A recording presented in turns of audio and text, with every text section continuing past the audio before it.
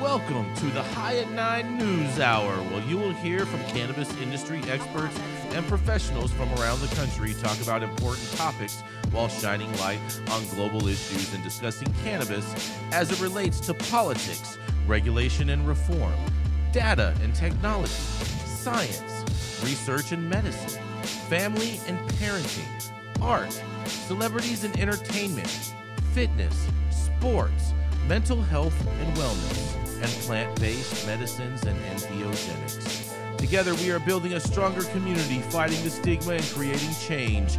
With your hosts, Jason Beck and Rico Lamitte, joined by special industry expert correspondents from around the country, and daily antics brought to you by Cannabis.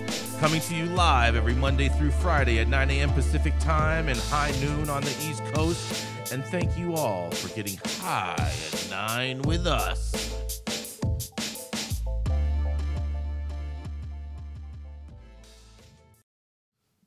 Oh, yeah. Good morning, everybody. That's right. It is Monday, the most important day of the week, and it is July 10th. That's right. It is 710 Day, all you wooks out there. Today is National Clarahoo Day, and that is a poem of 4 lines for all of you that don't know. It's also Global Energy Independence Day, so you know what I'm going to say, Matthew. Drill, baby, drill. And, of course, for Gretchen, today is National Pina Colada Day. It's also Chronic Disease Day and International Town Criers Day. And if you don't know what a town crier is, I encourage you to Google it and check it out, because it's the person in the center of a town square that's letting you know everything that's going on. And, of course, it's also National Kitten Day, along with the dabbing holiday that all cannabis people know, which is called 710, July 10th. Oh, yes. Thank you for joining us and getting high at 9 with us. It's also high noon on the East Coast. And please remember to like, share, and subscribe to us on all social media platforms.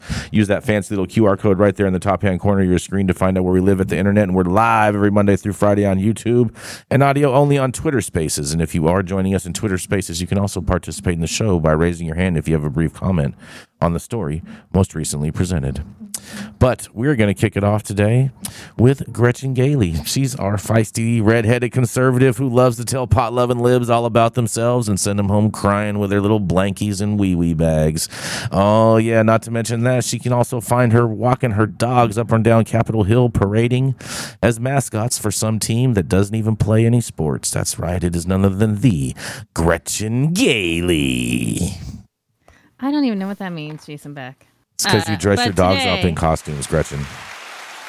Get over it. All right. So my headline today is coming from, again, the front page of the Washington Post. I love when drugs make the front page of the Post. And because I'm an old lady, I get the Post every morning on my porch and pick it up. So I'm going to read directly from the paper. What the hell? Portugal grapples with drug decriminalization doubts. Addiction haunts the recesses of this ancient port city as people with gaunt, clumsy hands lift crack pipes to lips, syringes to veins. Authorities are sealing off Warren-like alleyways with iron bars and fencing in parks to halt the spread of encampments. A siege mentality is taking root in the nearby enclaves of pricey condos and multi-million euro homes.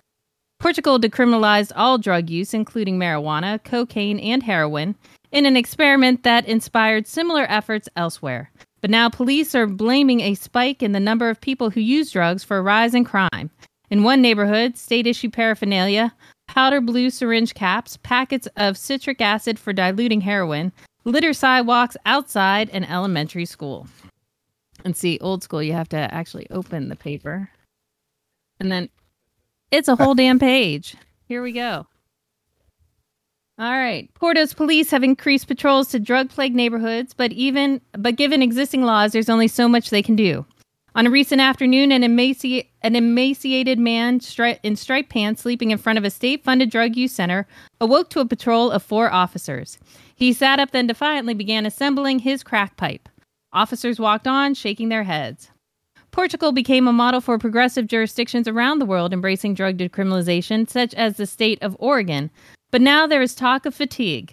Police are less motivated to register people who misuse drugs, and there are year-long waits for state-funded rehabilitation treatment, even as the number of people seeking help has fallen dramatically. The return in force of visible urban drug use, meanwhile, is leading the mayor and others here to ask an explosive question.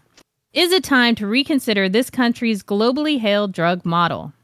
These days in Portugal, it is forbidden to smoke tobacco outside of a school or a hospital. It is forbidden to advertise ice cream and sugar candies, and yet it is allowed for people to be there injecting drugs.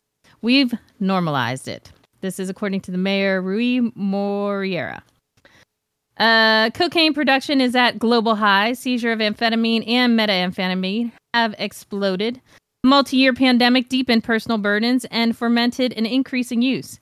In the United States alone, overdose deaths fueled by opioids and deadly synthetic fentanyl topped 100,000 in both 2021 and 2022, or double what it was in 2015, according to the National Institute of Health. 85% of U.S. prison population has an active substance use disorder or was jailed for a crime involving drugs or drug use.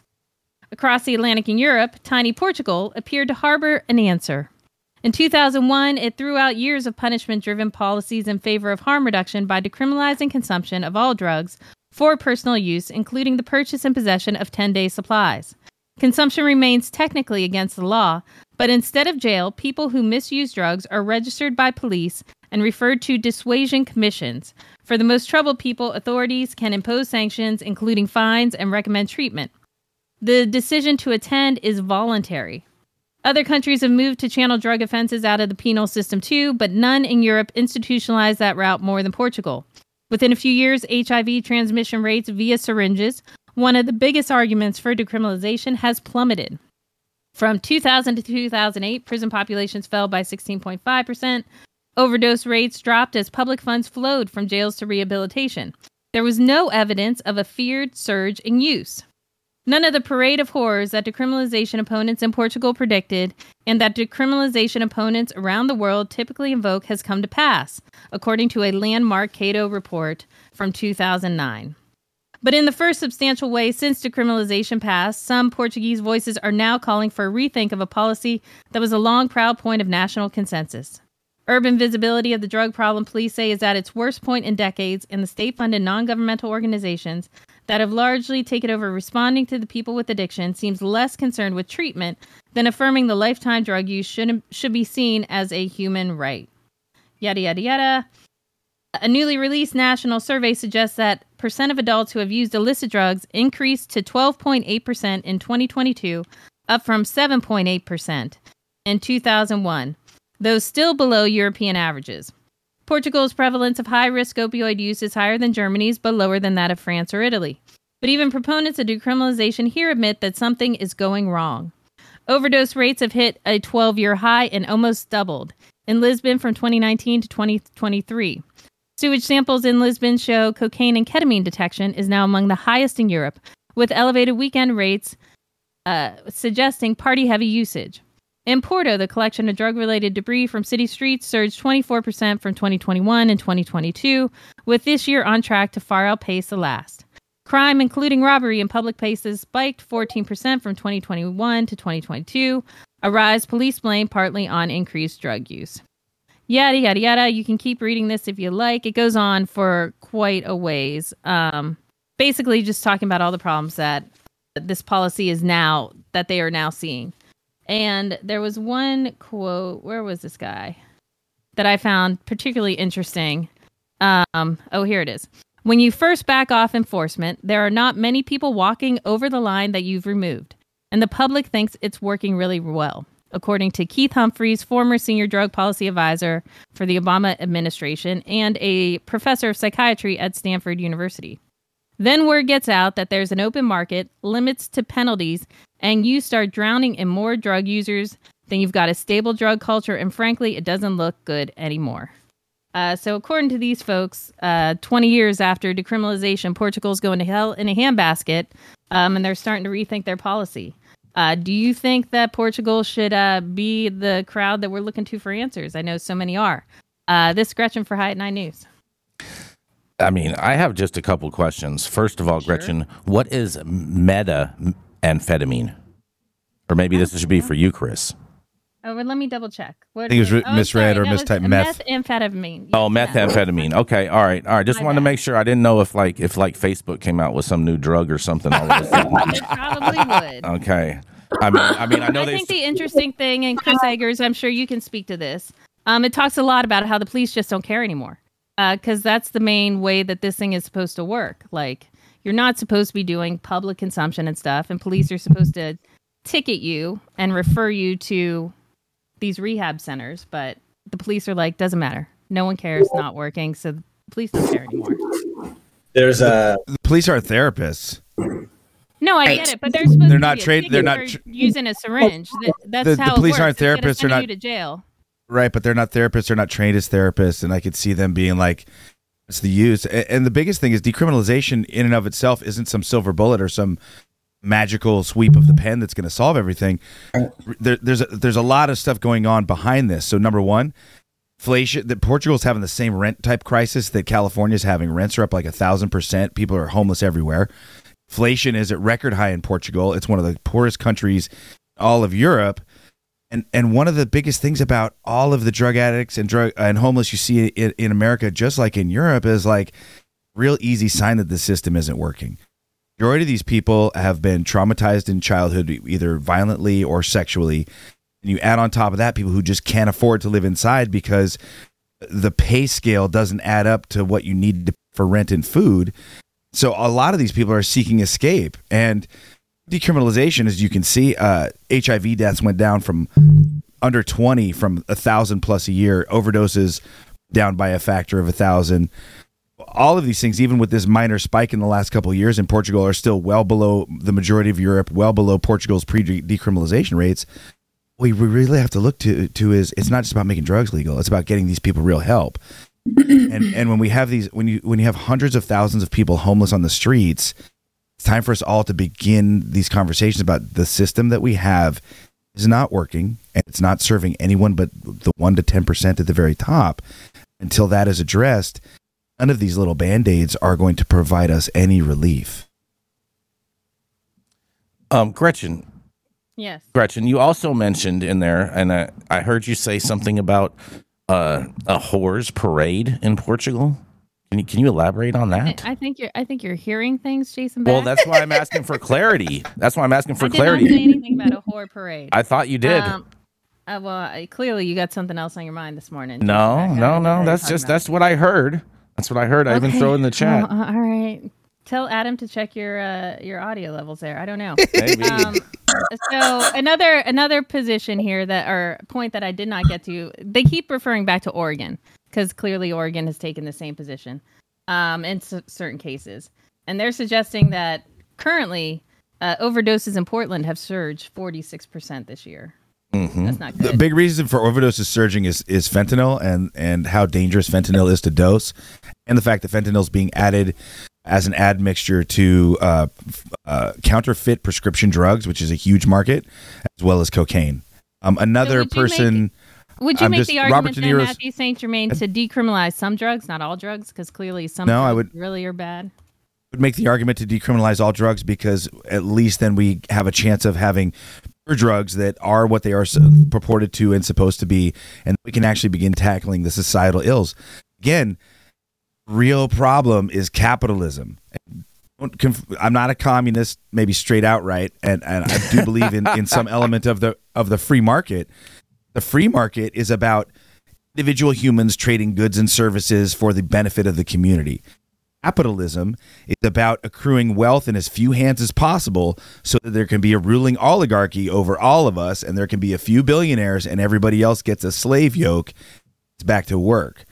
And we can see drastically that it's not working. And a lot of these conversations that we have, while the nexus seems to be drugs and drug use, you begin to look into them, what you actually see is institutionalized white supremacy, family dysfunction because of poverty and institutionalized white supremacy and lack of opportunity and education, and that creating a class of people that are just near zombie pariahs that nobody wishes to help, that are thrust out onto the streets, that turn to drugs because of the direness of their life situation. And we can have legal or illegal drugs, and illegal drugs are going to cause more negative fallout than legal drugs. But legal drugs are not the solution. The solution is all of us going up, taking a deep breath, looking around, and admitting that even if we have been able to wiggle some slack out of this system, it's not working for the majority of human beings on this planet, and it needs to change. So what's your solution there, Matthew St. Germain? Stop treating housing as an investment opportunity. Start realizing that all human beings need a house to live inside. Food and education to human beings. Train people to be more ethical because people actually want to help. Get trauma services. Dial down the for-profit prisons. Dial down the amount of CHP and state police officers we have. Use that money to begin treating people who are victims of childhood sexual trauma and childhood violent trauma. Again, just I hear you. All of us coming to the table with the realization that the situation's not working for everybody, and we're either going to get to a point where people are just being eaten in the streets, or we're going to fix it. And if you look around, like, remember growing up, were there people just walking into Walgreens and everywhere and just stealing $10,000 worth of merchandise? Were people going in 20 and 30 deep and looting Lululemon and these different stores? Happening. They weren't. That's still happening. Weren't. I hear you. I know it's happening now, Jason. That's what I'm saying is like that shit. There wasn't just wholesale rioting and looting and wholesale thievery gangs just operating at the level that they are now. There wasn't the amount of homelessness. All of this stuff has continued to accelerate since the Reagan years as we all, not myself, but as so many people just worship trickle-down economics and the thought that if we give all the money away to billionaires, somehow the crumbs that fall off their table are going to reach all of us, and next week we're all going to be millionaires, so let's not change any of the laws because I'm just about to be rich. Okay, hold on here. So I just want to take this discussion back to Portugal. So things that you're suggesting, like housing, like rehab, all this type of stuff is available to their folks, and things are voluntary. And that's what they're suggesting in this article is people aren't taking advantage. People don't want it. They're not using it. They're just saying, screw it. I'm still going to do crack on, my kids' elementary school steps. I giving understand. people the options is not working either. If we look, we have a multi-thousand-year system that has been destroying the soul of humanity, and I don't think it's going to get better in a decade. I think it's going to take quite a while. So you would let this system continue on? And just Number one thing I would do is I would start doing. I would change the laws I'm talking about Portugal. Yeah, we're talking about Portugal. I'm talking about Portugal. I would just change the laws to make it so that people, if they were not able to care for themselves, they would have to actually be remanded to a facility where they were helped and taken off the streets. Well, and that's what the cops are supposed to do, but the cops are saying that it doesn't work. The cops don't have that power. They only have the power to ticket people. They have the power to send these people in front of these commissions, but it's voluntary for the people to show up for the commission. Yeah, how are you going to get these people to show up when they're just problem high is that on it's voluntary. drugs? They're not going to just show up for a commission when you're getting high on heroin. Chris, what do you think from a former police officer's standpoint? There's a big trend, correct. There's a big trend happening that's been happening within law enforcement that people don't like to talk about or won't talk about. And that's like the fireman mentality, as they call it. I'm going to sit inside the station and just go out to a call when I'm dispatched and put my blinders on because, the thought process with a lot of cops, I'm not saying this is my opinion. I'm telling you what the industry thinks and not everybody, but it's a growing trend that, hey, I'm just going to put my blinders on and answer my call for service and come back to the station because I don't want to get in trouble. Nothing happens anyway. They're not forced to show up to court, et cetera, a whole bunch of rules. But there was this push for a long time. And it was called LEEDS, LEEDS. It was grant money that came into San Francisco and other cities. And there was this huge push from the top that ticket people using drugs, ticket them. And then what you would do is as you give them the citation, you would call this like community ambassador from LEEDS, and they would come out and like talk to the person and offer them, rehab or various other services. And the thought process was, I don't think it's in effect anymore, I didn't see it working myself on the micro, but they thought was that if somebody accepts services, then the ticket kind of goes away. But in San Francisco, the ticket went away anyway. that was a program called Leads. I found it to be really interesting, and I don't think it's involved anymore.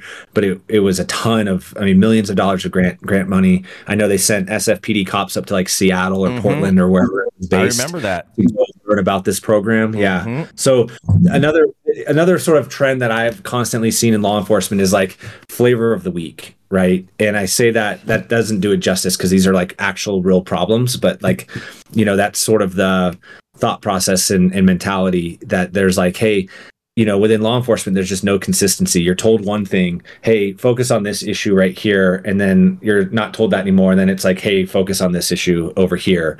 And then it just kind of like, I have no idea where Leads is today. I couldn't tell you. I can tell you they're not in the lead. I can tell you that much, Chris. But I know I just told you we should move on in the back channel, Jason, but one last question. So pretend Portugal says, all right, this isn't working and changes. Do you think that's going to really set back other countries' legalization efforts?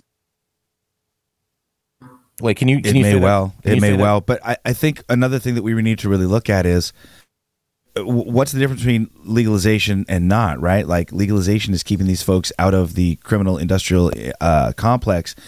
I'd rather see these people going to a hospital than going to jail and dealing with the gangs and the violence and sexual assault and all of the things that happen in our current penal system. I think that, for one thing, it just keeps going back to the same thing over and over, is that the system itself is not working. It's not functioning. And anyone who goes outside and lives in a city see that. And if you think it's working the way it's supposed to, I don't even know how to finish that sentence. Hey, what do you think in Washington? Do you think see a rise in homeless in Washington, Gretchen? Oh yeah, like it is out here. I wouldn't say there's a major rise in here. I mean, the homeless population seems to be what it's always been. We did not have major tent cities and that type of things like you saw when they did Occupy Wall Street and all that. I mean, that stuff moved along. But like in my experience, when I went last time I was in Portland, which has been a couple of years, there was a great homeless population there. There was a ton of people there. You don't see that around DC. I mean, yes, there is homeless, of course, but no, I have not seen that. Hey, there's a great gentleman named Joao in the chat who actually lives in Portugal and is given some great information. What's he saying? I'm not monitoring. First off, he was saying that the cops are in fact ticketing. The majority of cops are ticketing and addressing it, and that they were supposed to have a lot of safe usage centers, which they're about 20 years behind on the opening of the safe usage centers, and that he's saying, in his opinion, Portugal is never going to go back on decriminalization. I mean, I don't see them necessarily going back, but I am all for funding of mental homes to house these people in, because they definitely should not just be able to just run around on the streets like crazies. So in the 70s, Reagan shut down all of the mental health facilities for people who were mistake. Not. He shut down all the mental health facilities for people who were not like criminally insane and who were there voluntarily and or who had these type of problems. Moved all of that money to the CHP, the California BNE, which is the Bureau of Narcotics Enforcement, and to prison building, because Reagan was a fascist. And after he did that and ruined California, really bankrupted our entire economy, somehow he was able to leverage that into winning the presidency. And then he went and did it to all of America. And all of these Republicans still continue to worship Ronald Reagan, who basically bankrupted our economy, caused the homelessness problem, preached just say no while he was slinging cocaine to the inner cities because he hates black people. And those fruits of the Reagan administration are where we are today. Whew, that was some spice. Oh man. Happy Monday, everybody. Yeah, that's right. Matthew St. Germain is back with us, guys, and we're going to go over a commercial real quick. We'll be right back. Welcome back. How's it going, guys? Saman Razani coming to you from Green Street here with Jason Beck, smoking on the best weed in the world. Did you know that we have an audio-only version of our podcast available on Apple, Google, Amazon, iHeartRadio, and Spotify? Tune in now and check it out.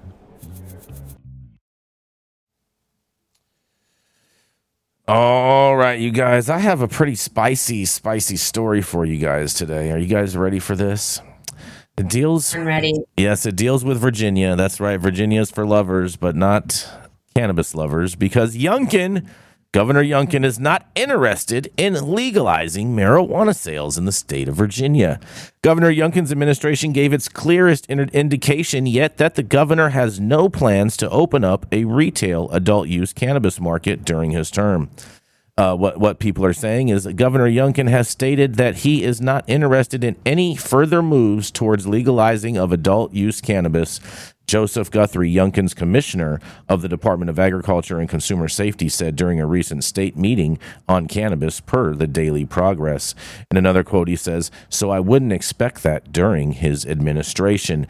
And a little bit of context on this. In the past remarks, Youngkin has provided taking a firm stance on the issue and has often responded to questions by saying it was up to lawmakers to send him legislation.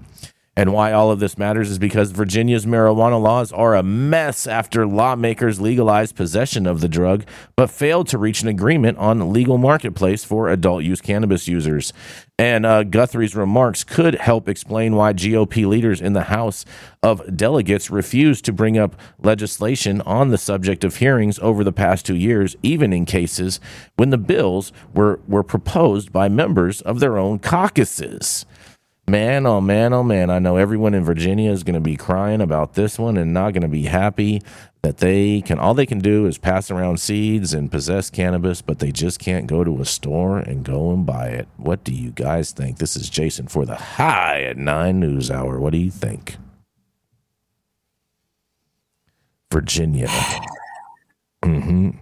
So Virginia is not for lovers of cannabis. Is that the moral of the story, Gretchen? Well, this doesn't surprise me, and I believe you, Jason, back were saying when Youngkin was elected that he was a capitalist and he would be on board with it. I didn't. Well, you're misquoting me. He is a capitalist. He is a capitalist, and I said that he does need to evolve on the issue, and I said that there are some great people on his team that are pro cannabis, and so I expect him to ultimately evolve on this issue. That is what I said. He needs to evolve faster. And also, there also seems to be just a regular pattern in all sorts of elections. There's one who's for and one who's against, because you have to have the other part of the vote. That's right. Guaranteed. You got to have it in the bag. So this is just another one of those moments, I think. I do think Youngkin will evolve on the issue when he sees how Maryland starts doing. I think if Maryland's adult use market really takes off, I think you're going to see a lot of angry Virginians. Because if you don't forget, the bulk of Virginia's population is the DC suburbs. So those people are going to see what's going on in Maryland. It's not going to be hidden from them. They're not going to want to drive to Maryland. Trust me, these people don't even like coming to the city. They ain't going to like driving to Maryland to get drugs. So not happening. They're going to bitch. And they're the people who are going to reelect this man if he wants to get reelected. So I think it'll come about. Oh, so you're agreeing with me then, Gretchen, is that Youngkin is going to evolve on the issue. You said, Jason Beck. No. You just did. You said he's going to evolve on the issue. That's exactly what you just said. You tried some bullshit two-step to pretend that you never said he was going to evolve. I said to you that Mom and Dad are fighting again. A long time ago he was going to evolve, but apparently you were wrong there. Evolution takes time, Gretchen. Stop the cap. We'll see. We'll see.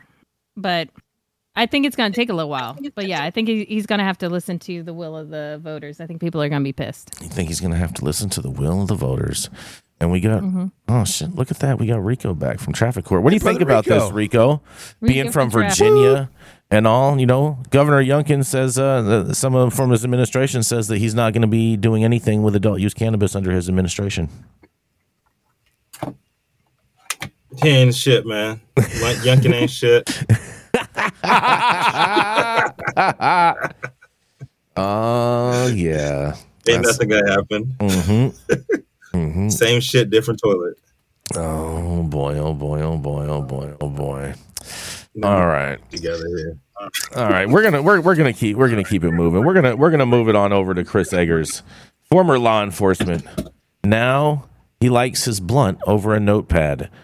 He's also the founder of CCC Security Solutions and will help you make sure that your facility is safe against predatory robbers. That's right. It is none other than the Christopher Eggers.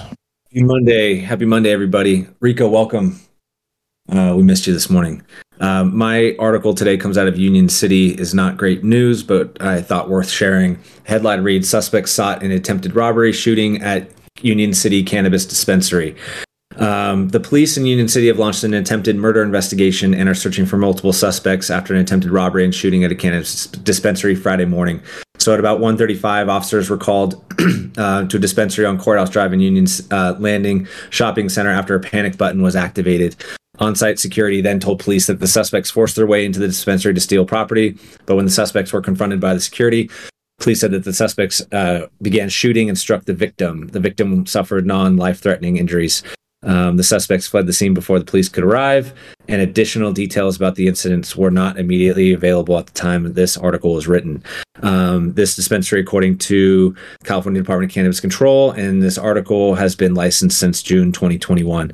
I know somebody who works within the Union City Police Department, and I'm working to get some additional information specifically around what transpired when the security guard confronted the robbers.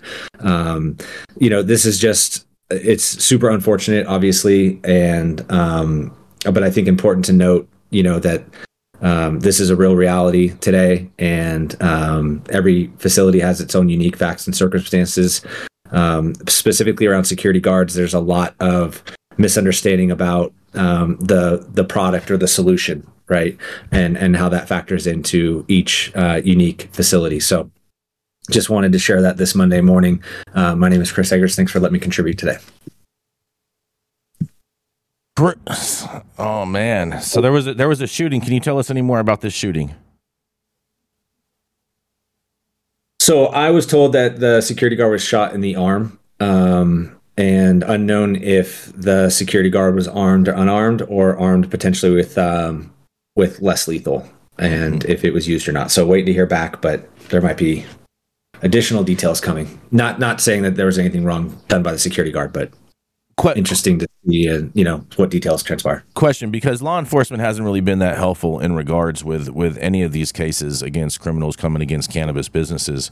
Do you think that because these criminals shot the security guard in the arm, that is going to raise the level of enforcement that these law enforcement officers try to actually investigate this case to find out who actually did this?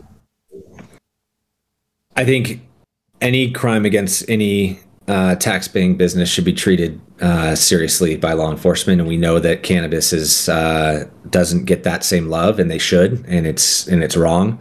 It's unfortunate, but I think that maybe this is something that is going to be taken, air quotes, more seriously.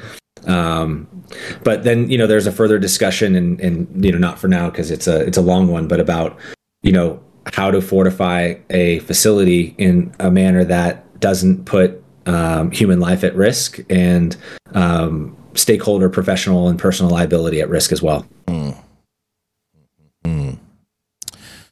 Interesting.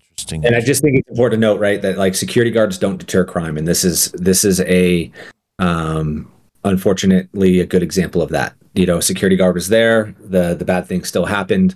A lot of facilities are hiring overnight guards for the sole purpose of calling law enforcement, but there are better, more cost-effective ways utilizing technology to achieve that. But the status quo exists. Can you explain why they don't? Why you say security guards don't deter crime? Because they don't. They don't. I'm asking the expert, Jason Beck. I am an expert. Yeah, there's people coming to Union City. Here's one example: Livermore, the town I was born and raised in, a suburb of the East Bay. These cities are targeted. Cannabis facilities are being targeted, and offenders are coming with firearms. That's the answer. That's fact. And so it's not like a night burglar, trying to creep through the back door anymore. It's coming deep with guns. And so we need to have realistic conversations about what the security guard's role is and what the goal of a security guard is. And again, there's newer technology that we utilize to bring better security coverage with less liability. That's more cost effective if the goal is to just get law enforcement there as quick as possible. So offenders are no longer scared of guards. They're just not. I think it's a trend that we're going to unfortunately see continue to some degree. Hold on. Do you think they ever were afraid of guards, Chris? Because I don't think that they ever were. I don't think so. I mean, no. Listen, and here's the broader conversation about guards is just like any other profession. There's entry-level pay rates and expert pay rates, right? And so you get what you pay for. Now, because of a lot of different factors, cannabis facilities cannot afford, a more expensive guard solution. And so a lot of, in our experience and what we see out there at dispensaries, it's an entry-level guard position, and that's fine. But it's important to set realistic expectations about what that guard is capable of doing based on their own training and experience. Just like any other profession. And I will add that COVID decimated the guard industry, which was already a difficult industry to staff. COVID has had a huge negative effect on that industry as well. Interesting. Seeing no other comments, we're going to go to a commercial and we're going to be right back. The Control Tower from Highly Educated has perfected the dab. Utilizing the concept of thin film evaporation, you can waste none of it and taste all of it. The micro texture of the SE pillar increases nucleation at elevated temperatures. And with the tower propelling at 2,600 RPMs, it's certainly the most efficient dab experience to date. The Control Tower from Highly Educated. Oh, yeah. Stop whatever you're doing. Make sure you hit that subscribe button if you haven't already. Make sure you hit that like button. And make sure you check out all the articles at our website, www.high9news, where you can read everything that we are talking about. And coming up next, that's right, she's a mom. She's an edibles judge for the Emerald Cup, along with someone who wants to show women how being a mom and an executive lifestyle can all go hand in hand. That's right. Coming up next is none other than the Mandy Tingler. Good morning, everybody. Happy Monday. Today's article headline reads, Jackie Kennedy learned marijuana was growing on Cape Cod property and fought to keep it quiet. You guys may have heard that there's a new book regarding Miss Jackie Kennedy. And in this book, there is an allegation that the late Jackie Kennedy Onassis fought to nip it in the bud that there was a particular problem, quote unquote, in their Cape Cod garden. As in the book, White House by the Sea, by Kate Story, the former First Lady learned that marijuana was growing in her garden, much to her horror. According to an excerpt obtained by Town and Country, it was around 1975 when Kennedy's assistant noticed some of the family members poking around in the garden, which piqued her interest. After realizing she had stumbled upon something nefarious, she told former police chief Jack Dempsey, frequented the property with the Secret Service. Neither her assistant, Kathy McKeon, nor Dempsey believed the gardeners were responsible, so they told Onassis about their discovery.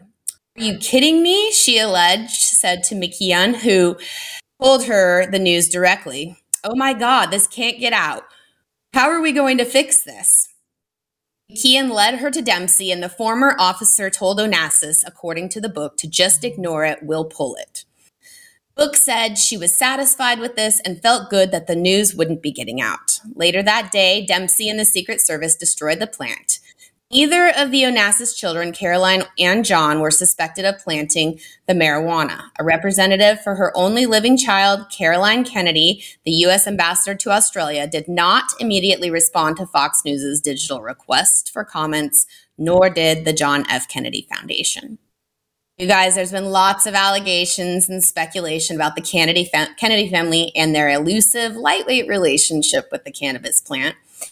Around 1975, Caroline would have been around 20, and Junior would have been about 15.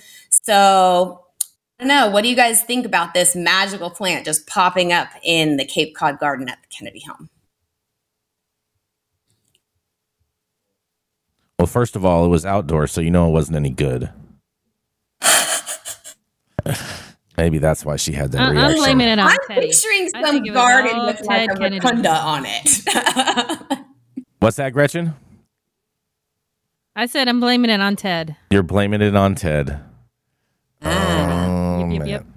I mean, the whole family had access, and there's 50 million Kennedys out there, so There are. it's not like Jackie was the only one living there with her kids. They were all coming and going. Mm-hmm.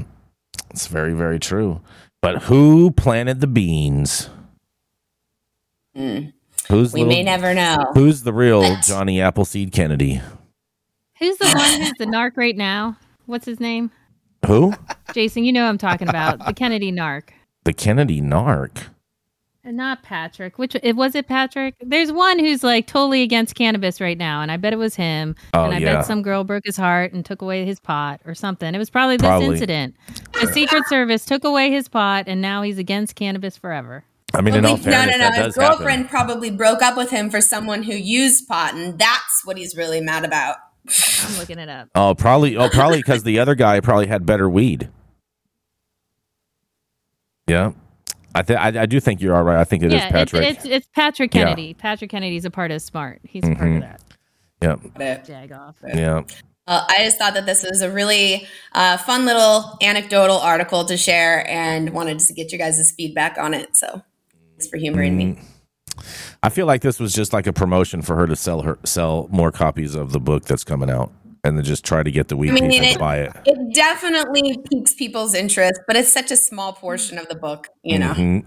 Who wrote the book, Mandy? Her name was or is.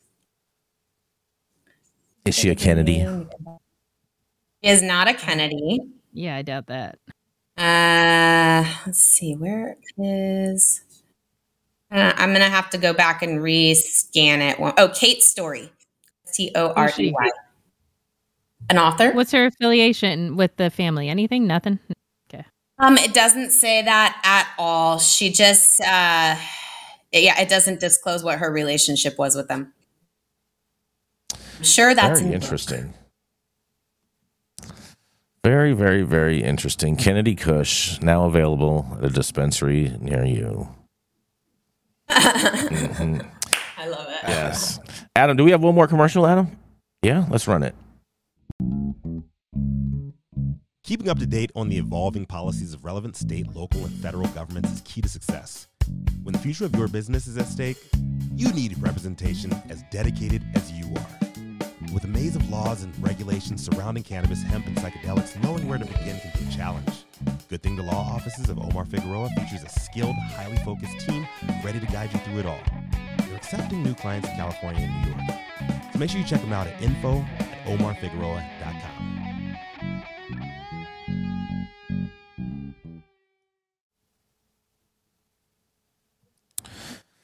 Oh, yes. Coming up next, that's right. It is the immortal Count himself. Been around for thousands and thousands of decades, but yet still only looks like he's in his young 40s. That's right. How does he do it? How does he do it? Oh, we don't know, but maybe he's going to explain with his story, because he has a pretty interesting story today. It is the Count of Saint Germain, Mr. Matthew Saint Germain. Jason, hi everybody. Happy Monday. I've got a great story in that it really shows a lot about bridge building, talks about bridge building. Oh, the headline comes from the Washington Post, and it's AOC and Dan Crenshaw, the mellow struggle for psychedelic drug access. First time Representative Alexandria Ocasio-Cortez introduced legislation on psychedelic drugs, the proposal came with an unwanted side effect. Senior Democrat laughed in her face. She recalled literally mocking it. Then the amendment, which was attached to a large-scale spending bill, failed by a 331-91 vote. It was a frustrating experience for the Congresswoman, only 6 months into the job. It was 2019, not 1969, and there was evidence that drugs such as psilocybin and MDMA might offer therapeutic benefits to those suffering from depression, traumatic stress disorder, and addiction. Although she wasn't opposed to legalizing such drugs to some degree, her bill wasn't even about that. Simply about removing federal barriers that scientists said made it harder to study the therapeutic effect of psychedelics, namely ending a long-standing federal policy prohibiting the government from spending public money on any activity that promotes the legalization of certain drugs. 4 years later, the idea isn't seen as quite so funny. Shift in attitude about psychedelics on Capitol Hill since Ocasio-Cortez first introduced her bill is, in a way, reflective of the New York Democrats' experience in Congress. the parable of shifting perceptions. Things eventually get taken seriously. In days of that first vote, Ocasio-Cortez said her colleagues were bombarded with calls from constituents, including military veterans and victims of sexual abuse, in support of the legislation. She said the same members who were laughing about the bill were apologizing to her for not fully understanding it. Next time Ocasio-Cortez offered a psychedelics amendment in 2021, the number of people who voted for it jumped from 91 to 140. And last year, both Ocasio-Cortez and Representative Dan Crenshaw, a Republican from Texas, passed House amendments on studying psychedelics, though neither made it out of the Senate. There aren't a lot of issues that Crenshaw, a conservative former Navy SEAL, and Ocasio-Cortez, the Democratic Socialist former bartender, agree on. Psychedelics is a rare topic that fires up grassroots activists and big money investors. So far, proved difficult to pass any bills related to psychedelics. This is not because of any organization, but more because of fear of change of something new and fear of the drug war. Orders of psychedelic drug legislation are banking on the fact that these drugs have proved to have a specific quality to them, namely that they offer something for all sorts of constituencies. Coalition working on chipping away at issues in Congress includes not just improbable allies such as Ocasio-Cortez and Crenshaw, but also an eclectic group of activists and lobbyists, veterans and survivors who travel to the Hill in hopes of people opening minds. Psychedelics had a really bad rep with Timothy Leary and the turn-in on dropout, or whatever the hell that phrase was, Bergman said. I believe there's a place and a need for better therapies and better therapists in our world. I don't partake, said Representative Louis J. Correa, a Democrat from California. I like vodka martinis. That is what works for me. He said he used to smoke cannabis in junior high, often while watching Reefer Madness on VHS with friends for a laugh. He became vocally anti-drug as he got older and saw the destruction that drugs, alcohol, could cause. The congressman grew up in an alcoholic family and saw firsthand how messed up that environment could be. He also saw drugs such as heroin devastate the lives of Vietnam War veterans. Grow up with this stuff happening and it calibrates your mind to a certain mindset. Though it ended up being a veterans community that helped Correa change his mindset, after being elected to California State Senate, he kept hearing from members of the military who were having a difficult time getting medical marijuana and how the medical marijuana was basically helping these guys, right? Skipping to Crenshaw, Crenshaw says he's a Marine. He talked to a Marine that tried to kill himself 4 times. Mr. Crenshaw that nothing helped him at all until he got himself into a psychedelics treatment program with MDMA. Now this man was an advocate for psychedelic medicine. The more he looked into the issue, the more signs appeared. He started hearing from more friends who had positive experiences with psychedelics or the desire to try them. He heard from frustrated members of the military who could drink themselves silly and be prescribed all sorts of pharmaceuticals but could not even take CBD, alone Ibogaine or MDMA. Nearly 17 veterans dying by suicide each day, according to Veterans Affairs. Some clinical trials showing promise that psychedelics could offer a meaningful reduction in symptoms of PTSD. Shaw decided he would do his part to help change the perception on drugs. Not even on the marijuana bandwagon, Crenshaw said. He has come to see psychedelic treatments as chemo for your brain, for your demons. On June 14th, Crenshaw and Ocasio-Cortez have launched another bill for psychedelics to treat PTSD and traumatic brain injuries for active duty service members. Last week, the coalition received news that it was poised for a bipartisan win in the Republican-controlled House, and good news that it may, in fact, pass the Senate. Anything that advances empirical research and healing, we are totally supportive of. In America, usually the only way to make change is incremental change. Legislation does not legalize psychedelics or even make them readily available as medicines. To make the drugs a little easier to study and easier to understand. That's often how views soften and moods change in Washington. Microdose at a time, suddenly everything looks different. I have a real quick editorial before I hand this off. First off, Tim Leary demonization that they talked about. Tune in, turn on, drop out wasn't actually the end. It got cut short by the news media and people seeking to demonize Timothy Leary. What he was talking about was the same thing we were talking about in that Portugal study is tuning into the fact that our current system isn't working, dropping out of our current system in hopes of creating a new system. And dropping out only meant dropping back into a local mode in order to really start local power centers and force positive change. Also, Tim Leary ran against Ronald Reagan in the 70s for governor. Reagan set him up on a weed bust and got him 10 years in Folsom Prison because Leary was actually polling that he was going to beat Reagan on the platform of legalizing cannabis and using the tax money to pay for road improvement in schools, right? Next, that one representative talks about how he saw people with an alcohol problem and heroin not performing well, and then he just scaffolded that onto cannabis and psychedelics, and that's a big problem with a lot of people. They get into alcohol, meth, and hard drugs. They put every other drug in that category, and all of a sudden, all of these drugs are verboten, right? And now, one of the things that this bill really points to is the fact that we need to help our veterans, especially those with traumatic brain injury and PTSD, first off with therapy and psychedelics to help them integrate back into our community. Secondly, by closing all these overseas military bases and stopping this forever war for other people's resources so that we don't have to end up wholesale fixing all of these people that are committing suicide on the daily, involved in domestic abuse, getting locked up, and just unable to reintegrate into our society. I think this is a real fruitful jumping off point for discussion. I'm really interested to hear what you all have to say, and this is Matthew St. Germain for the High at 9 News on a Monday. Oh boy, oh boy, oh boy. Some real bipartisanship going on, Matthew St. Germain. Yes, sir, and I appreciate that because it shows that, really when we start to build bridges and find commonality, what we find is actually much more alike than we are different. And that's the only way we're really going to get to change is by finding things that we can agree on and working towards them. Very, very true. What do you think about this, Gretchen? Dan Crenshaw, AOC? Well, it doesn't surprise me because honestly, they, as Washingtonians go, they are of the younger generation. And so I think they would be more willing to work with each other and to cross party lines to get something like this done. That doesn't shock me. A lot of courage. I think she takes a lot of beating from her colleagues, and she's always sticking her neck out there and really like trying to push the needle forward. So.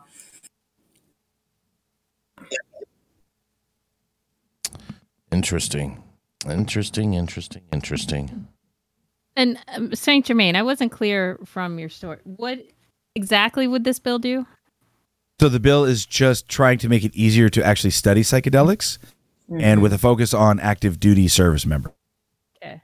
Because of psychedelics being Schedule 1, it's very difficult. Although it is possible, it's incredibly difficult. It's a very difficult process to get these things okayed by the FDA and the DEA for study.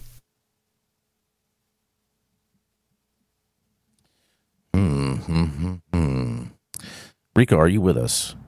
Rico, I see you talking, but we don't hear you. I can hear Rico. I can hear him. Hear me? Oh, now I hear him. All right. I just Rico. say, big ups to Dan Crenshaw for bucking the trend and working with AOC and not listening to all that bullshit.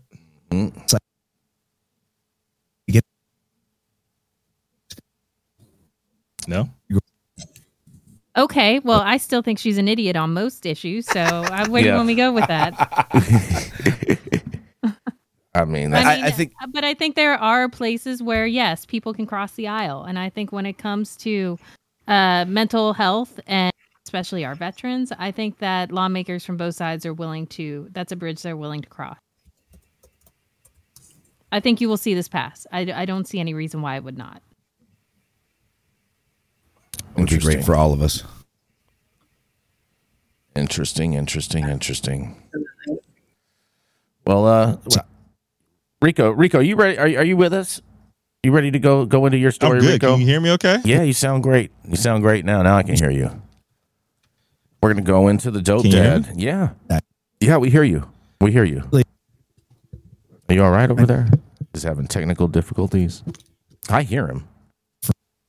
We can all hear him, Rico. Just do your damn story.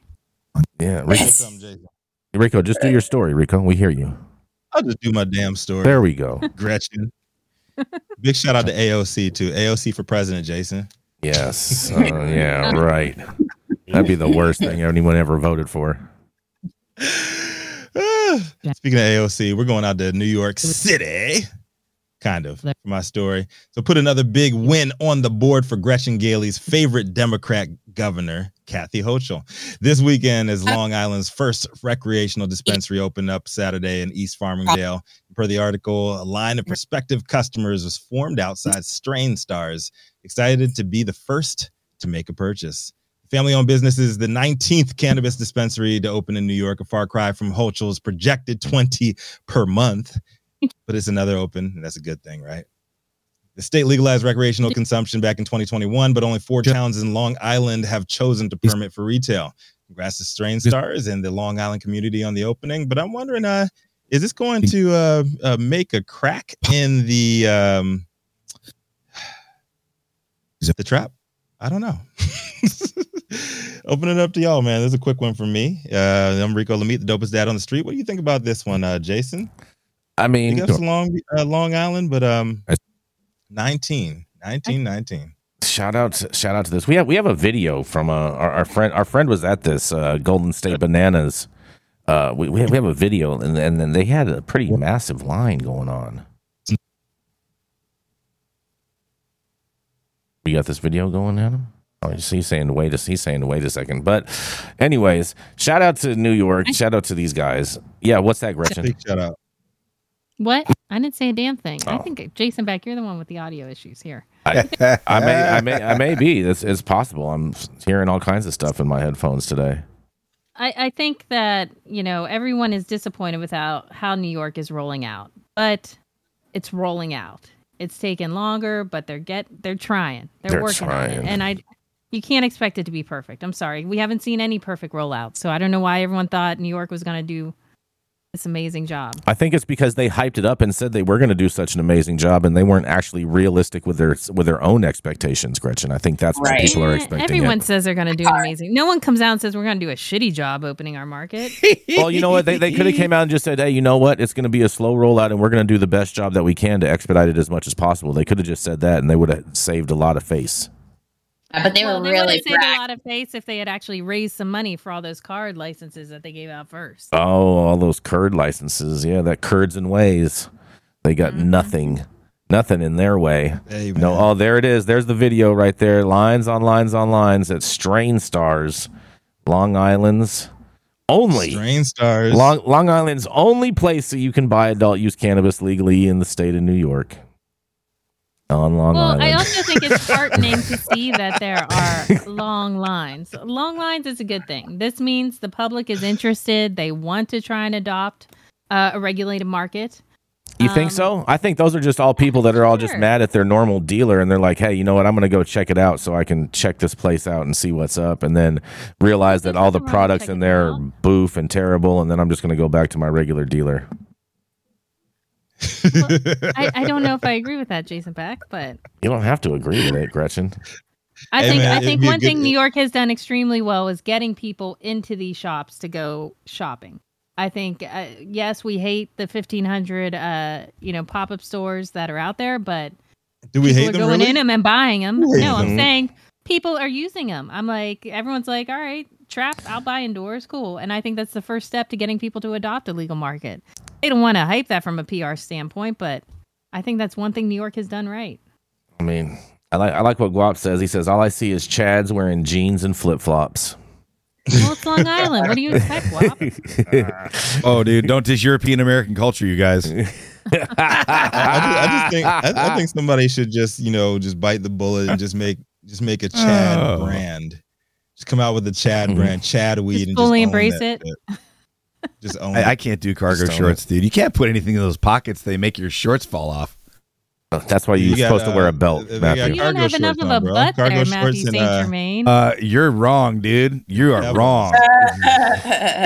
I'd just about get up and show it to you, dude. I'm actually known for my fucking beautiful ass. Thank you. That's right. Wear a belt next time. Wear a belt. That's all we have to say today. Just to wear a belt. Whatever you do. Yeah, wear a belt. It's safer that way. Wear a belt and say what you felt. Yeah, it'll save you from the drop downs. I guess. But, I think a thing all of us can do on this Monday is like take a look around. Take a look around at your community. See if it's working or not. And if it is working, great. Like help us with some tips and tricks on how to make our communities work. If it's not working, let's not react with hostility and fear as we have, but let's like really open our eyes, open our minds, and open our hearts. Come together to just admit to ourselves it's not working and find a new way forward. And open up them spots for licenses, Kathy Hochul. I'm just saying, they've issued lots of licenses, Rico, frankly. They're 20 a month, like she said initially, right? And I'm not saying 20 a month. They've issued a shit ton of licenses. No one has any money to actually open their doors. Oh, that's what's going on? That's It's the word on the wanna say streets. they've issued close to 100 licenses. I'm not crazy. Look it up. The bulk of them are all card licenses that don't have any money to open the doors. Well, And then the other I'm ones pretty are all sure that- stuck in purgatory with Dasney and trying to figure that whole mess out. It's a whole regulatory nightmare, but the issues the licenses have been put out. Well, I'm pretty sure the lawyers are looking over that paperwork on that $150 million loan that that they got sitting on their desk right now that was supposed to be given to them in the first place. So bait and switch, bait and switch, bait and switch. And it was never going to happen in the first place. So big shout out to the biggest winner in all of New York cannabis, Ruben McDaniel. Oh. Is he not? Oh man, Rico, Is he not? Yeah, Rico, you got this. You got this, Rico. You with us? I got it, man. All right, all right. Let's close it out. Thank you all for joining us for today's episode of High 9 News. You can always catch us weekdays 9 a.m. Pacific, high noon on the East Coast, crack of dawn over in Hawaii. Big shout out to the Superfan Show and Love, getting their comments projected live on the big screen. Also to the live audience members and online supporters catching us across all media platforms, tuning in and giving us feedback on the daily headlines of chaos. To our vetted correspondent team tuning in from all over, bringing us much needed variety of perspective and your respected opinions to the table. To our production team, Cloud Media Partners, House of Fuego, Vortex, all our sponsors helping us keep the lights on, keeping our AV struggles to a minimum. And of course, the lovely Jaja Simone holding us all the way down on other spots, making sure that we're coming through clean. To the haters out there, we love you so much. And you know what? Get your Tevas on and make your way out to Long Island. Got some great cannabis waiting for you out there. Always, Cannabis Sativa L, the reason why we show up every day to read these headlines. Thank you, too. It is Monday, July 10th, 2023. The show's over. You've all been blessed with today's top headlines. Hope it was enough for you to put in your pipe and smoke at least until tomorrow. Mandy Tingler, got the outro today. What you got for us? Carmen, Sacramento. It's Monday. We've got a nice, bright week ahead of us. Get it.